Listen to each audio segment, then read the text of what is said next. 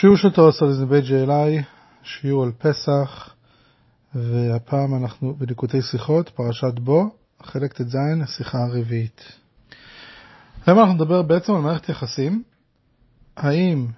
מה יותר חשוב במערכת יחסים? האם אהבה זה הערך הכי חשוב, או נאמנות? מסירות ונאמנות. זה לא קשר לאהבה, או בנוסף. ואותו דבר כמובן היחס שלנו עם אלוקים, אנחנו נלמד מזה לגבי בכלל יחסים עם אנשים. ואנחנו מדברים היום על פסח. בפסח יש כמה מצוות שאנחנו רוצים לאכול מצה. גם לגבי המצה יש כמה פרטים חשובים. אז דבר ראשון כתוב בפסוק, לא תאכל עליו חמץ, 7 ימים תאכל עליו מצות לחם עוני, כי בחיפזון יצאת מארץ מצרים. למען תזכור יותר מצאתך מארץ מצרים כל ימי חייך. אז מכאן אנחנו לומדים עם דרשה של חז"ל שזה חיוב בלילה הראשון לאכול מצות. איזה מצות? לחם עוני. מה זה לחם עוני? מאיפה אנחנו יודעים שלחם עוני? מה פירוש לחם עוני ואיך זה קשור למצה? אז אומרת הגמרא במסכת פסחים דף למדבר ומד' מה תלמוד לומר לחם עוני? פרט לעיסה שנילושה ביין ושמן ודבש. זאת אומרת, בן אדם עני יש לו רק מים וקמח, וככה הוא עושה את הלחם שלו, את המצות שלו.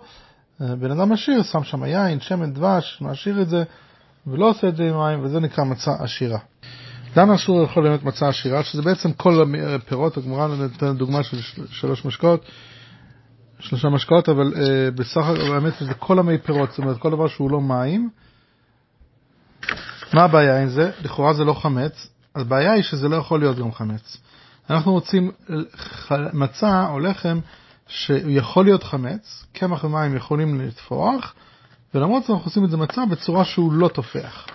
אבל משהו שגם אם הוא יתפח, הוא לא יהיה חמץ, הוא לא יחמיץ, אז ממילא אנחנו לא רואים בזה, זה לא יוצא מזה לכאורה לפסח, וכמו שהגמרא ממשיכה שם, הגמרא אומרת שמה, דף למדי, משום דהב אלוהו מי פירות ומי פירות אינם מחמיצים.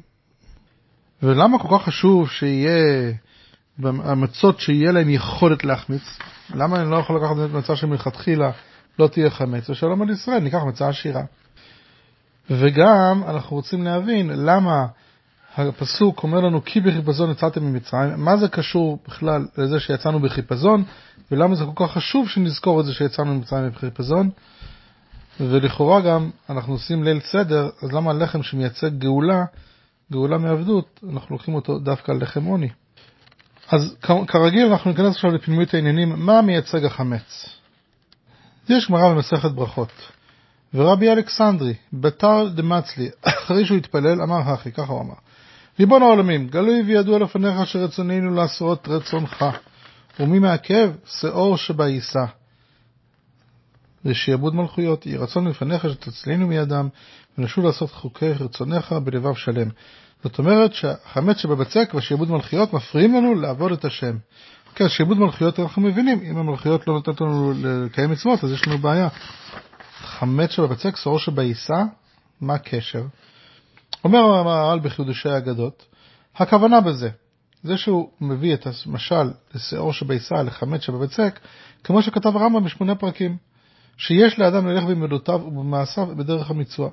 והנה, היצר הרע מסית שילך האדם בקצה האחר במותר לו, כגון להתגאות ולהתנהג במותר התאווה, ועל כן מדמה לו לשאור שבעיסה שמגביה את העיסה ועושה אותה כמו שהייתה. זאת אומרת, שאור שבעיסה, מה הוא עושה? מה בעצם השאור שבעיסה? היום אנחנו משתמשים עם שמרים לזה, נכון? זה תופח. אז זה מראה על בן אדם שהוא גם כן מתייהר ומתגאה, וזה מה שמפריע לנו להיות בביטול ולעבוד את הקדוש ברוך הוא. וכתב על זה הרב סולובייצ'יק, הרב ג'יי בי סולובייצ'יק, שיש לכל יהודי 2 בחינות של רצון. רצון פנימי לעשות כל המצוות, ולהתרחק מן העבירות, וזה רצונו האמיתי. וכמאמר רבי אלכסנדרי, גלוי וידוע לפניך שרצוננו לעשות רצונך. ומי מעכב? שאור שבעיסה ושיעבוד מלכויות. רצון חיצוני שמושפע מהיצר הרע ושיעבוד הגלות. זאת אומרת, שאור שבעיסה זה היצר הרע. ועל זה התפלל רבי אלכסנדרי אחרי שסיים 18, שנזכה לעשות כל מעשינו כפי רצוננו הפנימי והאמיתי, לעשות כל המצוות ולהתרחק מן העבירות. אז רבי אלכסנדרי היה מתפלל, ואנחנו מביאים לנו את זה גם כשאנחנו נתפלל ככה, שמה? שאנחנו באמת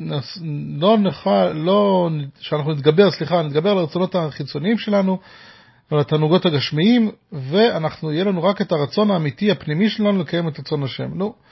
זה רב די גבוה, איך אנחנו יכולים פרקטית ליישם את זה? אז האמת היא שקיימות שתי דרכים, שבאמצעותן אנחנו יכולים להשיג את הדרגה הזו, והן באמת מיוצגות על ידי שני סוגי המצות. המצה הרגילה שזה לחם עוני והמצה עשירה. מה זה מצת לחם עוני? היא עשויה מקמח ומים, היא תפלה, חסרת טעם. אנחנו לא אוכלים אותה בגלל שיש לזה טעם מרקם, אין לזה טעם עשיר. אוכלים אותה בגלל המסורת, אוכלים אותה כזו מצווה, ובעצם הטעם שלה הוא פשוט. לעומת זאת, מצה עשירה היא עשויה עם מי פירות, אז נותן לזה כבר כל מיני טעמים. וזה בעצם הרמז לצורה שאנחנו מקיימים מצוות. יש מצוות שאנחנו עושים בעבודת השם, אנחנו לא חשים שום רצון ותשוקה, אנחנו לא מבינים אותם ולא נמשכים, השכל והרגש שלנו לא חלק מזה. למה אנחנו מקיימים את זה? מתוך קבלת עול. זה נקרא התקפיה, אנחנו כופים את עצמנו, למרות שאנחנו לא רוצים את זה, אנחנו רוצים לעשות משהו אחר, אנחנו כופים את עצמנו, ואנחנו מקיימים את המצווה בצורה כזאת. אחרי זה יש חלקים אצלנו לפעמים בעבודת השם, שאנחנו כן מבינים את הסמליות, את הסיבות שלהם, יש לנו, אנחנו מתלהבים ומתרגשים ועושים את זה. אז בעצם אנחנו עושים את המצוות האלה כי זה טעים ומהנה. עבודת השם כזו מגיעה ממקום של אהבה ועונג. זאת אומרת שאנחנו רוצים כל הזמן לעשות את המצווה הזאת, ובעצם אנחנו הפכנו את הרצונות הטבעיים שלנו, הבהמיים שלנו, לרצון לעשות את דברי השם. אז שני הדרכים האלו אנחנו יכולים להתגבר על ידם על הרצונות החיצוניים שיש לנו, לרצונות הלא טובים. אומר הצמח צדק באור התורה, מצה הוא בחינת התקפיה וביטול. זה הצורה האחת. כי המצה אין בה התנסות. זה המצת הלחם עוני, אין בה התנסות, שאין בה שום נפיחה והגבהה, רק בחינת הנמיכות והשפלות. והוא בחינת ביטול הרצון הנזכר לאל והתקפיה, שהוא היעדר ההתפשטות הרצונותיו וישותו, רק להיות בחינת עין וביטול לפך הנפיחה וההתנסות. זאת אומרת, בן אדם מבטל את הרצונות שלו, נמצא במצב של התקפיה, וככה הוא יכול להתגבר על הרצונות שלו. ועוד זאת יש במצה שאין בה טעם כמו בחמץ, והבהתליה, כמדע שמי שאין בו התנסות אינו רוצה למצוא טעם בעבודתו. והוא בחינת התקפיה או ביטול שאין בזה טעם ותענוג, שהרי הוא כובש יצרו ועושה פר תשוקתו. אז פה מה פירוש שאנחנו אמרנו קודם שאין לו טעם? מה פירוש שיש טעם למצה? אבל בואו נשווה את זה לאיזה קרואסון טוב, לבגט ריחני כזה כמו שצריך, אי אפשר להשוות את זה. זאת אומרת שאין לזה באמת טעם. מה הכוונה? שאנחנו יוצאים בביטול, עושים את עבודת השם מתוך ביטול, בלי שיש לנו טעם ותענוג, ואנחנו לא מבינים אפילו מה באמת אנחנו עושים. אבל אם אנחנו נשתמש רק עם לחם עוני, אז זה בעייתי, כי בסופו של דבר, אם כל הדברים שנותנים לנו תענוג, הם יהיו דברים שלא בקדושה, אז מאוד מאוד יהיה קשה להתגבר על זה. ולכן אנחנו צריכים גם כן מצה עשירה. מה זה מצה עשירה? מצה עם טעם טוב, עם מי פירות. זאת אומרת שאנחנו יוצאים מהמצרים והגבולים שלנו, אבל אנחנו עושים את זה עם מצה עשירה, עם דברים שאנחנו באמת נהנים, אוהבים ונהנים מהרצון הזה של לעשות את הדברים של הקדוש ברוך הוא ציווה אותנו. ואם אנחנו באמת מנתבים את עבודת השם לדברים שאנחנו נהנים בהם, יש פחות סיכוי שאנחנו ניפול וניקשל. כמו שכתוב פה בשיחה, עבודה באופן של מצה עשירה בשלמותה, עבודה מתוך שכל ומידות, שוללת אפשרות של חימוץ ורע, כשם שמצה עשירה כפשוטה איננה יכולה לבוא לידי חימוץ. רק עבודה של לחם עוני, קבלת עול, מאפשרת הימצאות של חמץ ורע, זהו לחם היכול לבוא לידי חימוץ, שמכניעים את הרע, והם מאפשרים התפשטות, הגבהה וחימוץ על ידי ושמרתם על ידי עבודה מתמדת והתעסקות. כאשר עבודתו של יהודי רק מתוך קבלת עול ללא הטעם של שכל מידות ורגשות, הרי ישארו במצב שלפי שכלו ומידותיו יש אצלו מקום להתנהג אחרת, לעשות רע, ושבאמצעות הכוח של קבלת עול הוא מכניע את הרע ועובד את השם. לעומת זאת, כאשר העבודה היא מתוך טעם ודעת ושלימות, שוללים השכל והמידות את האפשרות לעשות את ההפך מרצון השם, אין כל רע. באמת אם אנחנו יש לנו רצון ותענוג זה באמת עוזר יותר, אבל אי אפשר להגיע לזה מיד, צריכים קודם כל להתחיל עם עבודה של קבלת עול. ובאמת ביציאת מצרים, אומר זה כאן בתניא בפרק למד', יציאת מצרים שנאמר בה כי ברח העם, לכאורה הוא תמוה, למה הייתה כזאת? מה הם היו צריכים לברוח? וכאילו אמרו לפרעה לשלחם חופשי לעולם, לא היה מוכרח לשלחם? אלא לפני שהרע שבנפשות ישראל עדיין היה בתקוע בחלל השמאלי, כי לא פסקה זו אמרתם עד מתן תורה. זאת אומרת, למה הם ברחו? כשאנחנו דיברנו מקודם שכתוב כי בחיפזון יצאו בתוך מצרים, זאת אומרת זה לא סתם שהם מיירו, מה פירוש שהם מיירו? מה התורה רוצה להגיד בזה? רוצה להגיד בזה שהם היו בתחילת הדרך, והם היו צריכים לברוח מהרע, ולכן באמת היו צריכים את העבודה של קבלת עול. אז כשאנחנו נמצאים, בוא נראה בעצם בתוך השיחה עצמה, בחיפזון יצאת, מהווה טעם להלכה שמצה של פסח איננה יכולה להיות מצה עשירה. וכן לא מצה עשירה מדברים שאינם באים לידי חימוץ, כי מפני שבחיפזון יצאת, שהרע עדיין היה עדיין בתוקפו, דרושה עבודה של קבלת עול ויתקף לחם עוני. אי אפשר לחכות עד שנגיע באמת לדרגה הזאת, ששם אנחנו, יהיה לנו תענוג בעבודת השם, כי אי אפשר לא תמיד מגיעים לזה מיד. אז בשביל לעשות דבר ראשון, אנחנו צריכים לעשות בצורה של התקפה, בצורה של קבלת עול, בצורה של ביטול. ואחרי זה, לאט לאט אנחנו נגיע, כדי שזה יהיה לזה קיום, אנחנו צריכים את משהו שעושים מתוך תענוג. אז עכשיו אנחנו דיברנו מקודם על אהבה ונאמנות. אז לחם עוני, זה בעצם ביטול עצמי, אבל ונאמנות מוחלטת. אז באמת צריכים לעשות את זה, ונאמנות זה דבר הכי חשוב. זה הדבר הבסיסי, בלי נאמנות אין שום דבר. אבל מצד אחד, אם יש רק נאמנות, אז אנחנו לא מושקעים רגשית בזה, וזה גם מתיש רגשית, כי כמה אפשר לעשות דברים בלי שום תענוג, וקיים החשש שאנחנו פשוט ניכשל, נפר את מערכת היחסים. אבל כשיש דברים מתוך אהבה, זאת אומרת, מתוך רגש חיובי, מתוך רגש חם, אז יש איזה יותר קיום. אז לכאורה, עכשיו, בשלב הזה אנחנו רואים, יש את המעלות של אהבה על נאמנות, המעלות של מצה עשירה על לחם עוני, המעלות של לעשות עבודת השם מתוך תענוג וחיות, כאשר לעשות את זה בקבלת עול. אבל יש בזה איזה משהו ייחודי, ואולי אפילו יותר מהמצב של לעבוד את השם מאהבה ומהתהפכה, וממצב שבו אנחנו מתענגים כל כולנו, כל החושים שלנו נמצאים בעבודת השם הזו. אומר אדמו"ר הזקן בתורה או פרשת ויקל, והנה בבחינה זו, בחינת התקפיה הוא למעלה מבחינת התהפכה. כי הגם שאינו מהפך את המידות עדיין, בכל מקום הרי הוא ביטול מכל וכל. יש מעלה בזה שאנחנו מתבטלים. זאת אומרת האגו שלי לא נמצא בכלל בסיפור. אני עושה את זה רק מתוך התמסרות וביטול מוחלט לקדוש ברוך הוא. אומר המהר"ל מפראג פה מוסיף כזה דבר. המצה נקראת לחם עוני, הפך מצה עשירה. שכאשר יש בשמן דבש נקראת עשירה, כי הדבר הזה מעשיר הלחם. וזה כיעני שאין לו אלא עצמו, ואין לו ממון רק עצמו בגופו.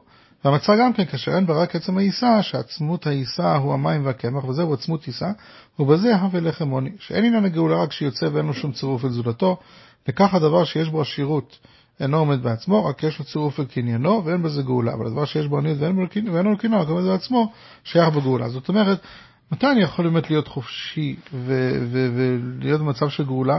זה דווקא כאשר אין לי את האגו שלי ואין לי את הרצונות שלי ואני בטל מוחלט, ואני עושה את הכל מתוך התמסרות מוחלטת לקדוש ברוך הוא. אבל אם אני עושה את זה, למרות אם יש לי תענוג בעבודה, אז בסופו של דבר חלק מזה אני עושה בשביל עצמי. אני בעצם עובד את עצמי, כי יש לי תענוג, אני רוצה לעשות את זה בגלל שיש לי תענוג בזה. אז מצה עשירה זה אומר שאני קשור להמון דברים, יש לי רגש של שכל, ואם אין לי עכשיו את הרגש הזה, אני לא אעבוד את השם. מצה ענייה בעצם לא קשורה לכלום, זה משהו פשטני אבל מאוד עמוק. מבחינה זו שהיות ולכתחילה הוא לא קשור לכלום, אז הוא יעשה את זה בכל תנאי, למרות שזה לא הכי נוח וכו'. יותר מזה, אני עושה את זה באמת מתוך בחירה אמיתית פנימית. אני לא עושה את זה בגלל משהו חיצוני.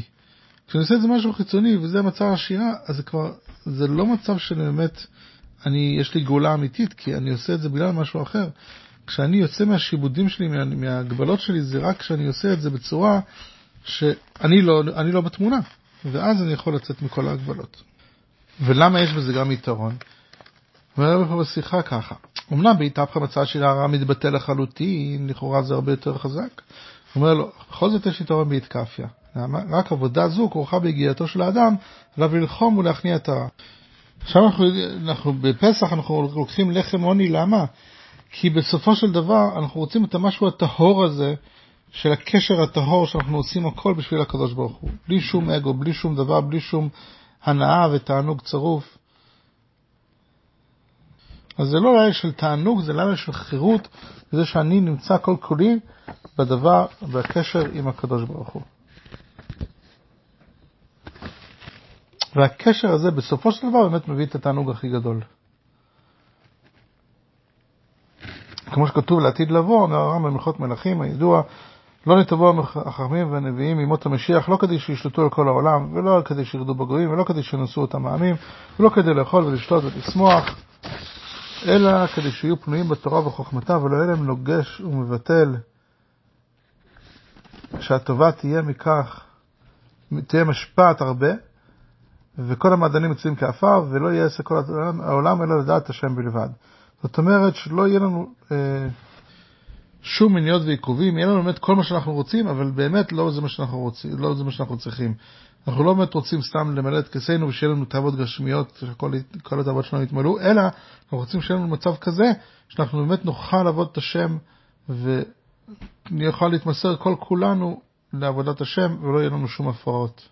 אז למעשה, גם כתוב אבל שגם אז אנחנו צריכים את העבודה של קבלת עול, למרות שאז אנחנו נהנה מהשם, אנחנו נהנה מידיעת השם, מהקדוש ברוך הוא, ומללמוד את התורה. בכל זאת, גם אז יצטרך את העניין של קבלת עול. זאת אומרת, זה אחרות מה שאנחנו אומרים פה, שבשני המצבים, גם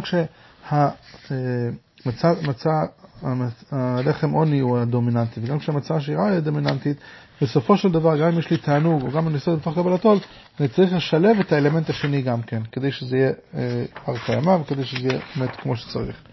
ותכלית הכוונה היא שיהיו שתי המעלות ביחד, גם כאשר נמצאים בדרגה של התהפכה, זיכוך מציאות האדם לחלוטין, עד שאין כלל מקום לרע, גם אז קיים היתרון שבהתקפיה, שזה כמו שהיה בגאולת מצרים, התבטלותו של האדם המתבטאת בעבודה והגיעה. זאת אומרת שגם כאשר יבוא לעתיד לבוא ויהיה לנו את הגאולה האמיתית והשלמה, שאז יהיה באמת שיא התענוג, גם אז יהיה לנו קבלת עול, ומצד אחד, גם עכשיו שאנחנו עושים את הקבלת עול, אז עדיין אפשר לאכול, אפילו בערב פסח בימינו, אנחנו יכולים לאכול מצה עשירה, ואחרי זה אפשר לאכול מצה עשירה. זאת אומרת שאנחנו צריכים לשלב בעבודת השם שלנו, למרות שאנחנו נמצאים במצב שאנחנו התמסרות מוחלטת, ועבודה בביטול, שזה מה שנדרש לפסח, עדיין אפשר לשלב בזה את הרעיון של טעם, והשילוב של שניהם ביחד, זה הדבר האולטימטיבי. אז גם כשאנחנו היום חוגגים את הגאולה ממצרים, אנחנו צריכים לחשוב כבר על גאולה עתידה שהיא ממש עומדת אחר כותלנו, נמצאת מעבר לפתח, וכמובן שלמרות שעכשיו אנחנו עושים דברים בלי באמת להבין, אנחנו צריכים להשתדל להבין את כל המצוות, ושיהיה לנו תענוג בזה, וככה נוכל להגיע לקשר האולטימטיבי עם הקדוש ברוך הוא.